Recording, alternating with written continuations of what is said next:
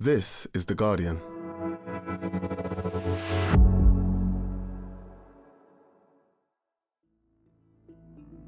Today, he's been called Putin's attack dog. But who is Ramzan Kadyrov, and why has he been unleashed on Ukraine?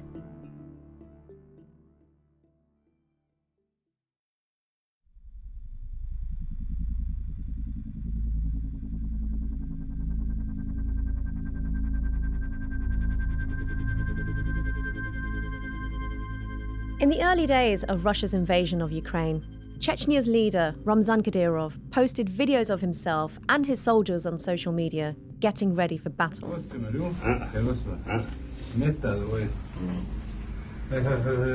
He delivered a menacing warning. The Chechens, who had once ferociously fought and won a war against Russia, were joining Putin's brutal campaign against Ukraine.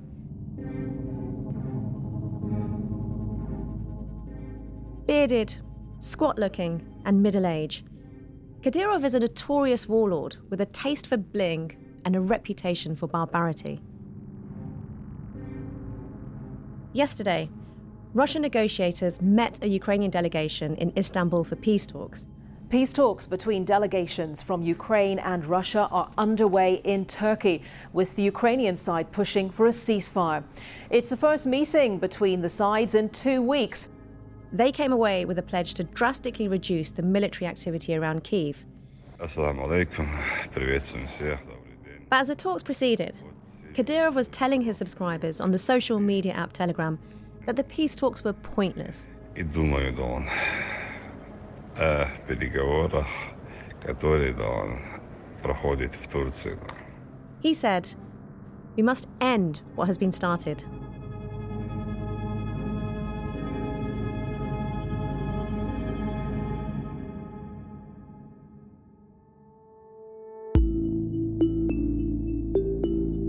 Reports this week have claimed that Kadyrov has been awarded the rank of Lieutenant General in the Russian army and that he has taken charge of the siege of Mariupol. After years of Russia's bitter conflict with its tiny Muslim republic, how did a Chechen leader develop such a close partnership with President Putin? From The Guardian, I'm Nosheen Iqbal. Today in Focus, an unlikely alliance, Vladimir Putin and Ramzan Kadyrov.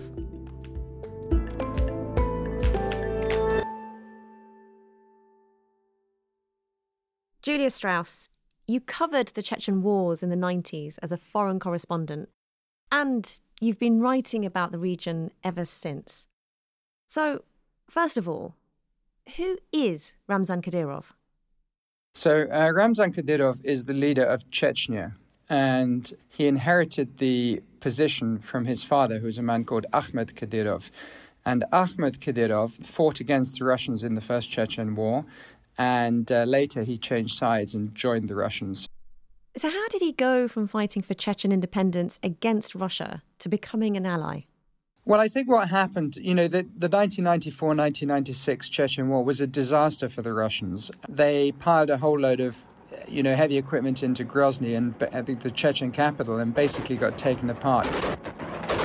In spite of Boris Yeltsin's ultimatum, the Chechens have not disarmed and instead are trying to shoot down the Russian jets that appear over Grozny. And they did lose that war. The Chechens, who only had come to 1 million people all in, won that war and forced them out. Though Moscow denies it, there is little doubt that these are Russian Air Force bombers. And today they carried out yet another attack on Grozny airport. But what happened next was that, unfortunately, Chechnya really began to fall apart after the Russians had withdrawn. And a lot of the Islamic fighters and the different Chechen factions fought amongst themselves. Things became incredibly difficult and brutal in Chechnya. So by the time Putin came on the scene in sort of late 1999 and began to plot to take back Chechnya, he found Kadyrov as a willing sort of ally in that. There would have been complicated motivations there. And on the one side, Kadyrov must have thought to himself, anything is better than the mess we're in right now. And secondly, obviously, there was an attraction of power. And so he changed sides. And he became, for most Chechens, he became a turncoat. Western leaders will be told to keep their noses out of what Moscow considers its own business, and that they shouldn't worry, because Moscow will say They're only targeting rebel strongholds, not civilians. Yet this war is full of the latest casualties from Chechnya. Among them is 28. From Putin's point of view, it was something of a masterstroke because it meant that from there on in, a lot of the casualties in Chechnya were Chechen on Chechen. And that, for Putin politically, was a good thing. It meant that he didn't have to, live with all the casualties that had been coming out of Chechnya, the Russian casualties. В политическом плане народ Чеченской Республики сказал, 96% проголосовали в составе России, принята Конституция. Well, as a correspondent, you met Ahmed Kadyrov. What was he like? He was gruff. He was dangerous looking. I was in Chechnya, and at that time, Western journalists were not supposed to be in Chechnya. You had to have a special permission, which they never really gave you. And I remember talking to the guy who was helping me translate and so on and so on. And I said, I want to go and see Kadyrov. I want to just drive up to his house, knock on his door and see if he'll talk to me. The guy I was working with, who was a very brave man, he was extremely scared. And he said, this is not a clever thing to do. He's a man of violence. If you say the wrong thing, things can go badly wrong. But we did it anyway. I went in on my own. I interviewed him in Russian. My Russian at the time was so-so, so I recorded the interview. I didn't understand everything he said, to be honest, but I did have a recording of the interview. He was a little bit suspicious, but otherwise we sat around his kitchen table, as I remember it, and we just had a sort of a normal 20, 30-minute interview about what was going on in Chechnya. And it was a few weeks after you met him, he died. What happened, and what did it mean for his son Ramzan? Ahmed was killed. He was at a stadium and he was blown up by a bomb, presumably put there by the separatists, although that was never quite proven. Ramzan Kadyrov flew to Moscow and he met Putin in front of the cameras.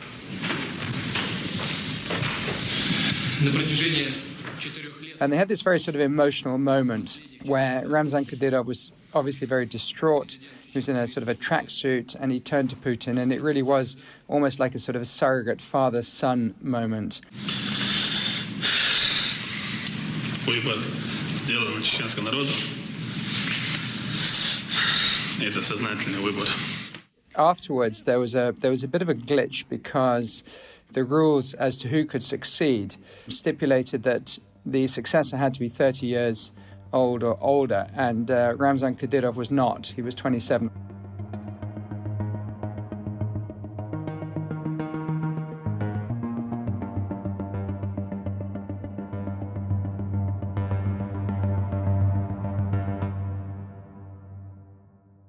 So for 3 years, Ramzan is waiting officially to take power, although it's clear Putin has chosen him as the successor. Then in 2007, he became head of the Chechen Republic. What's he like as a leader?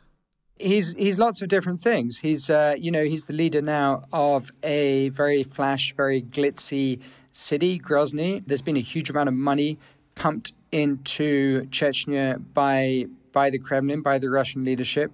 He's also the most Stalinist leader in modern Russia. He's extremely uncompromising and cruel with those that oppose him. He's been linked to several murders in Russia, although there's never been any proof to show that he was involved. He was linked to the murder of Anna Politkovskaya, the journalist. The fearless Russian journalist was gunned down in her apartment building in 2006. Politkovskaya was a staunch critic of the Kremlin.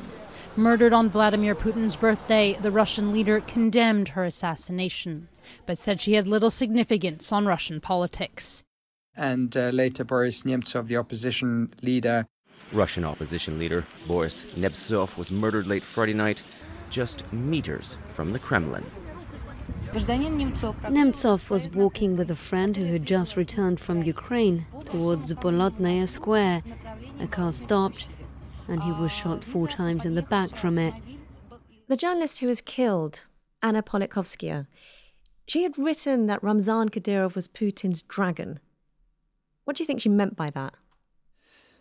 I think what she meant is that Putin could use Kadyrov to do dirty work that he didn't want to be associated with. Do we know that Putin, for example, gave the order to Kadyrov to kill Boris Nemtsov, the opposition leader in Russia? No, of course we don't, and he may well not have done. But it does suit the Russian leader to keep himself away from the sort of scene of some of the more egregious crimes that happen in Russia and to say, I have nothing to do with this. So I think that's probably what she was referring to. What do people generally make of him as a leader? It depends who you talk to. I mean, Chechens come from a very, very difficult place. During the Second World War, Stalin rounded up and deported every single Chechen to Central Asia. And a good proportion of them, upwards of 25% of them, died during transport or in the subsequent years.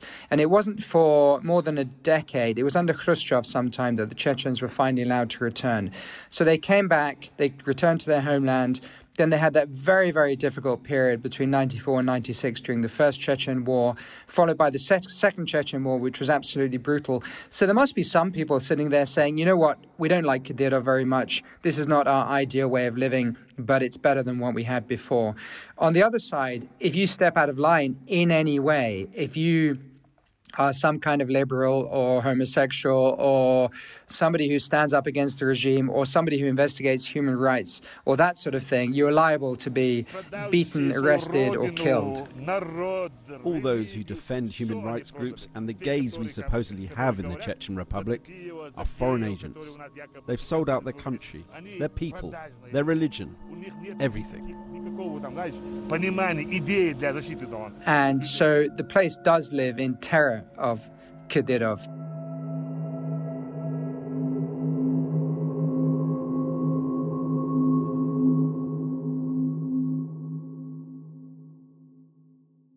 What is the relationship between Ramzan Kadyrov and Vladimir Putin based on? Gosh, I mean, one of the things we think about Russia, those of us who haven't spent much time there, is that it's sort of mono-ethnic and mono-religious and so on and so on. And it's just not. There are up to 4 million Muslims living in Moscow and up to 20 million Muslims in Russia. And there's a long-standing, complicated relationship between the Kremlin and, its Muslim subjects. So that is part of the picture. That's part of what defines Putin and Kadyrov. But there's also something else there. It's far more personal. It's far more emotive. I mean, my guess is that what happened after Ahmed Kadyrov died is that Ramzan Kadyrov offered his full loyalty and fealty to Putin, and Putin took that as it was offered, and that created some kind of bond between them. And he does seem to worship Putin as a hero. It seems Kadyrov is absolutely obsessed with him. Just look at him wearing this T-shirt with Putin's face on it. And then look at him in this other Putin T-shirt, and then this other Putin T-shirt, and then in this Putin hoodie. Are there mutual political benefits to this relationship? What does Putin get from it? I think Putin benefits because he gets to impose a harsh but stable rule on a very restive part of Russia that's very difficult to control. In other words, Chechnya. So he has, the Chechen problem has been solved, if you like, for Putin. He also gets to show that you don't have to be a Russian and a Christian in order to win my favor, providing you do what I want you to do. What does Ramzan get out of it? He gets huge amounts of kudos within Russia itself, huge amounts of money for reconstruction. He gets to run Chechnya pretty much the way he wants to. And, one of the ironies is that Chechnya today is in some ways as Islamic as it would have been had the Chechen rebel stayed in power during the 1990s. Right. So, Ramzan Kadyrov has really taken it away from the mainstream and created his own Stalinist Islamic state, is probably not too strong a way to put it. So is it just the loyalty that explains why Kadyrov has now sent his Chechen militia into Ukraine? There's a couple of things. It's to show that loyalty. So it's not good enough just to be loyal, but you have to sort of overtly show it. So I think that's one reason. And the other thing is, Kadyrov styles himself a fighter. And I guess you can't really be a fighter without fighting. So the Chechens were fairly active in 2014. This morning, more unidentified pro-Russia armed militias controlling the streets of Crimea's capital. These troops are standing guard just a few hundred feet away from a Ukrainian naval base. They won a brutal reputation for themselves down in Donetsk and Luhansk during the 2014 campaign. And there's a new big war going on. And the idea of them standing aside and not doing anything was not something that was likely to happen, especially given Putin's need now for extra forces.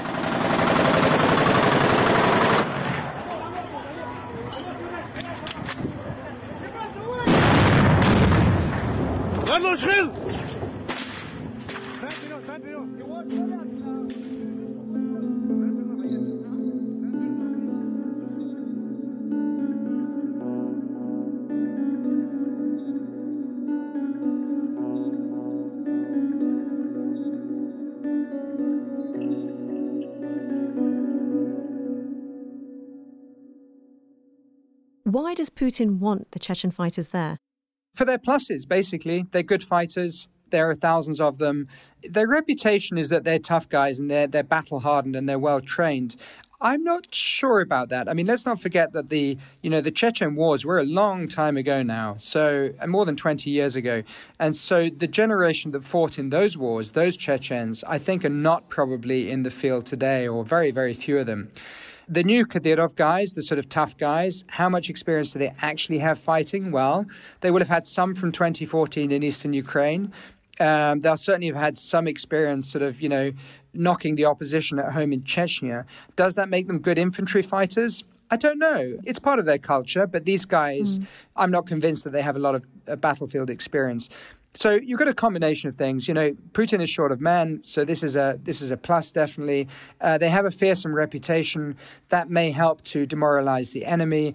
And it's also a way of showing that, there are people that support me. I still have people in my corner. How much impact do you think their presence in Ukraine will have?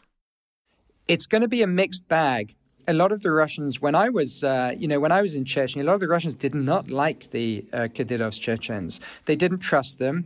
And there were a couple of reasons they didn't like them. One was because they didn't trust them after the war in the 1990s. They thought that they were liable to change sides or to sell out the Russians. But the other thing is far simpler, and it's to do with money. There are certain streams of money that go into a place like Chechnya or an institution like the Russian army. And there are all kinds of people vying for those pots of money. And Kadyrov has very strong influence. He's a big guy, in the makeup of the Russian world, and therefore he can command serious funds. And if Kadyrov's getting the money, then somebody else is not getting the money, whether it's a Russian general or whether it's the FSB or somebody else. And that creates a huge amount of friction on the ground. And of course, the ethnic issue plays into it. The Chechens are Muslims. So my experience with the Russian soldiers that I spent time with was that they didn't like the Chechens, even though they were nominally their allies. How worried do you think Ukrainians themselves should be about the presence of Kadyrov and his militia in the country? I asked this of a Ukrainian friend of mine who I was speaking to a couple of days ago. She's still in Odessa. And I said this exact question to her. I said, do you think that the fact that Kadyrov is on the edge of Kiev will scare people and scare Ukrainians? And she said, well, it might scare Ukrainians a little bit, but the war has started now. People are ready. People are fighting. People are engaged. They're already facing overwhelming firepower from the Russians. Is one guy with a reputation for cruelty marching down the high street going to change that much? She said, no, not really. It's a little bit of a psychological factor, but not a major one. So, Kadyrov seems to have behaved in a way that he thought that his arrival would scare the hell out of the Ukrainians. Superficial evidence suggests that probably not so much.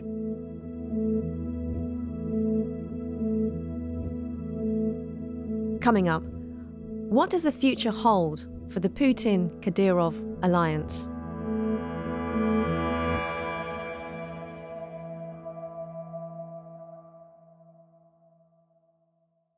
Hello, Guardian columnist Jonathan Friedland here. I now have my own US politics podcast, which is, helpfully, called Politics Weekly America. So if you want to hear my interviews with politicians like Hillary Clinton or expert analysis from Guardian journalists and the latest news from Washington, D.C. and beyond, you should subscribe. To do that, just type Politics Weekly America into Apple, Spotify, or wherever you get your podcasts. We'll be there every Friday.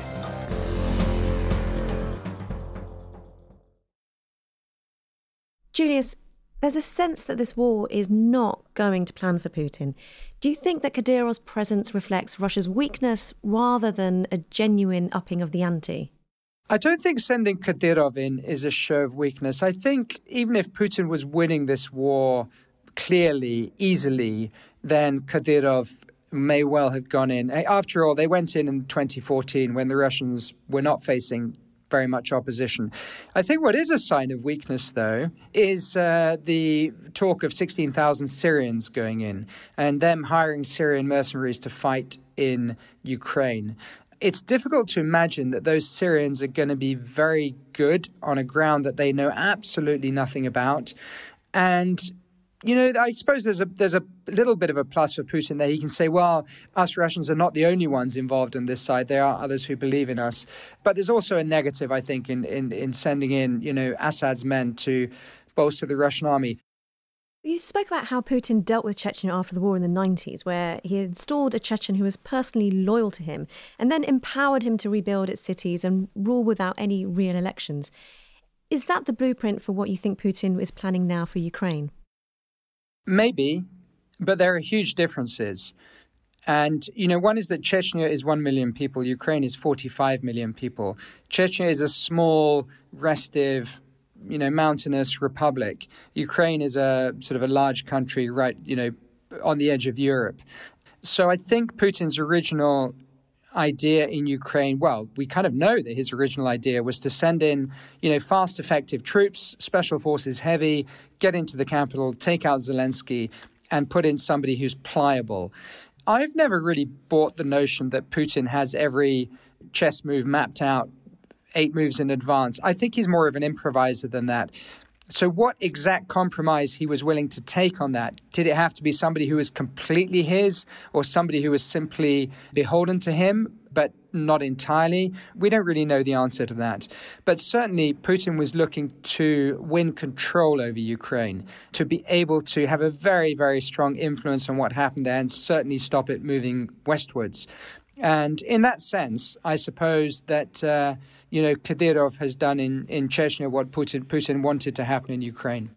From everything you've said, Kadyrov has quite obviously ruled Chechnya with an iron fist, but could his actions in this war expose a weakness he's never yet shown? Could it damage that hard-won reputation that him and his forces have just built over the last 20 years? Yeah, that's a good question. I suppose we've seen some very, very big numbers of Russian casualties from this war so far. We don't know for a fact, but, the estimates are running anywhere up to about 20,000 killed and injured and captured. Now, if that's the case, then many of them will have been Chechens. Is there a point at which Kadyrov thinks, oh dear, I'm losing too many men here? Is it really going to compromise his position at home? I doubt it. He's built such a Stalinist edifice there. He seems to be in such control of Chechnya. He seems to have control of all the sort of financial flows and everything that goes into Chechnya. I don't think the loss of men is going to threaten his position at home. Now, if Putin goes down, then will Kadyrov go down with him? That's a far more complicated question, and of course, that's sort of beyond our abilities to speculate about. We just don't know what's happening in the Kremlin at the moment. Julius, the grand bargain between Putin and the Kadyrovs essentially solved the Chechen problem that he had for 20 years. But if this war pans out badly for Russia, as it appears it might, could that reopen those old divisions, and could Chechen separatism once again be a major issue for Russia? As long as Putin is empowering Russia, I think the Putin-Kadyrov axis is probably fairly stable, although, famous last words could be proven completely wrong. But if Putin goes, it's all going to depend. What will happen inevitably is that, leaders of fiefdoms from all over Russia, not just Chechnya, are going to be beating a path to the Kremlin door to find out what happens next. Are they still in favor? Who can they cut a deal with? And so on and so on.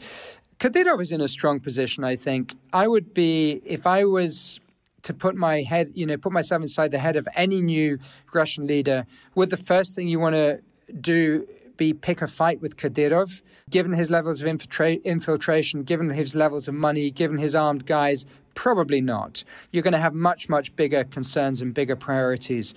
So based on that logic alone, I think Kadyrov is fairly safe.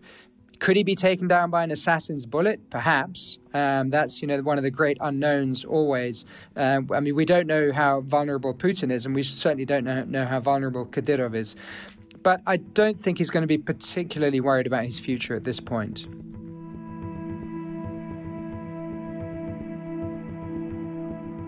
Julius Strauss, thank you so much. My pleasure. my thanks to Julia Strauss. You can see all our coverage of the conflict in Ukraine at theguardian.com. And just before we go, I would like to mention that the application process for the Guardian Scott Trust Bursary Awards is still open for a final few days. It is an incredible scheme. It's designed to help students who come from backgrounds that are underrepresented in the media and who have financial difficulty in getting the qualifications they need to pursue a career in journalism. Applications close on the 3rd of April 2022. Many of those who have received these awards in the past have gone on to get experience working with us on Today in Focus, so please do consider applying or telling anyone who might be interested in the scheme. Find out more at theguardianfoundation.org or follow the link from our podcast page. That's it for today. Today's episode was produced by Elizabeth Cassin.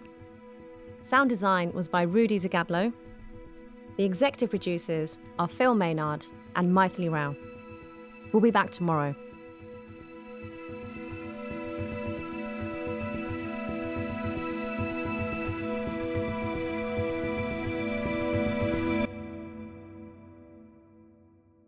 This is The Guardian.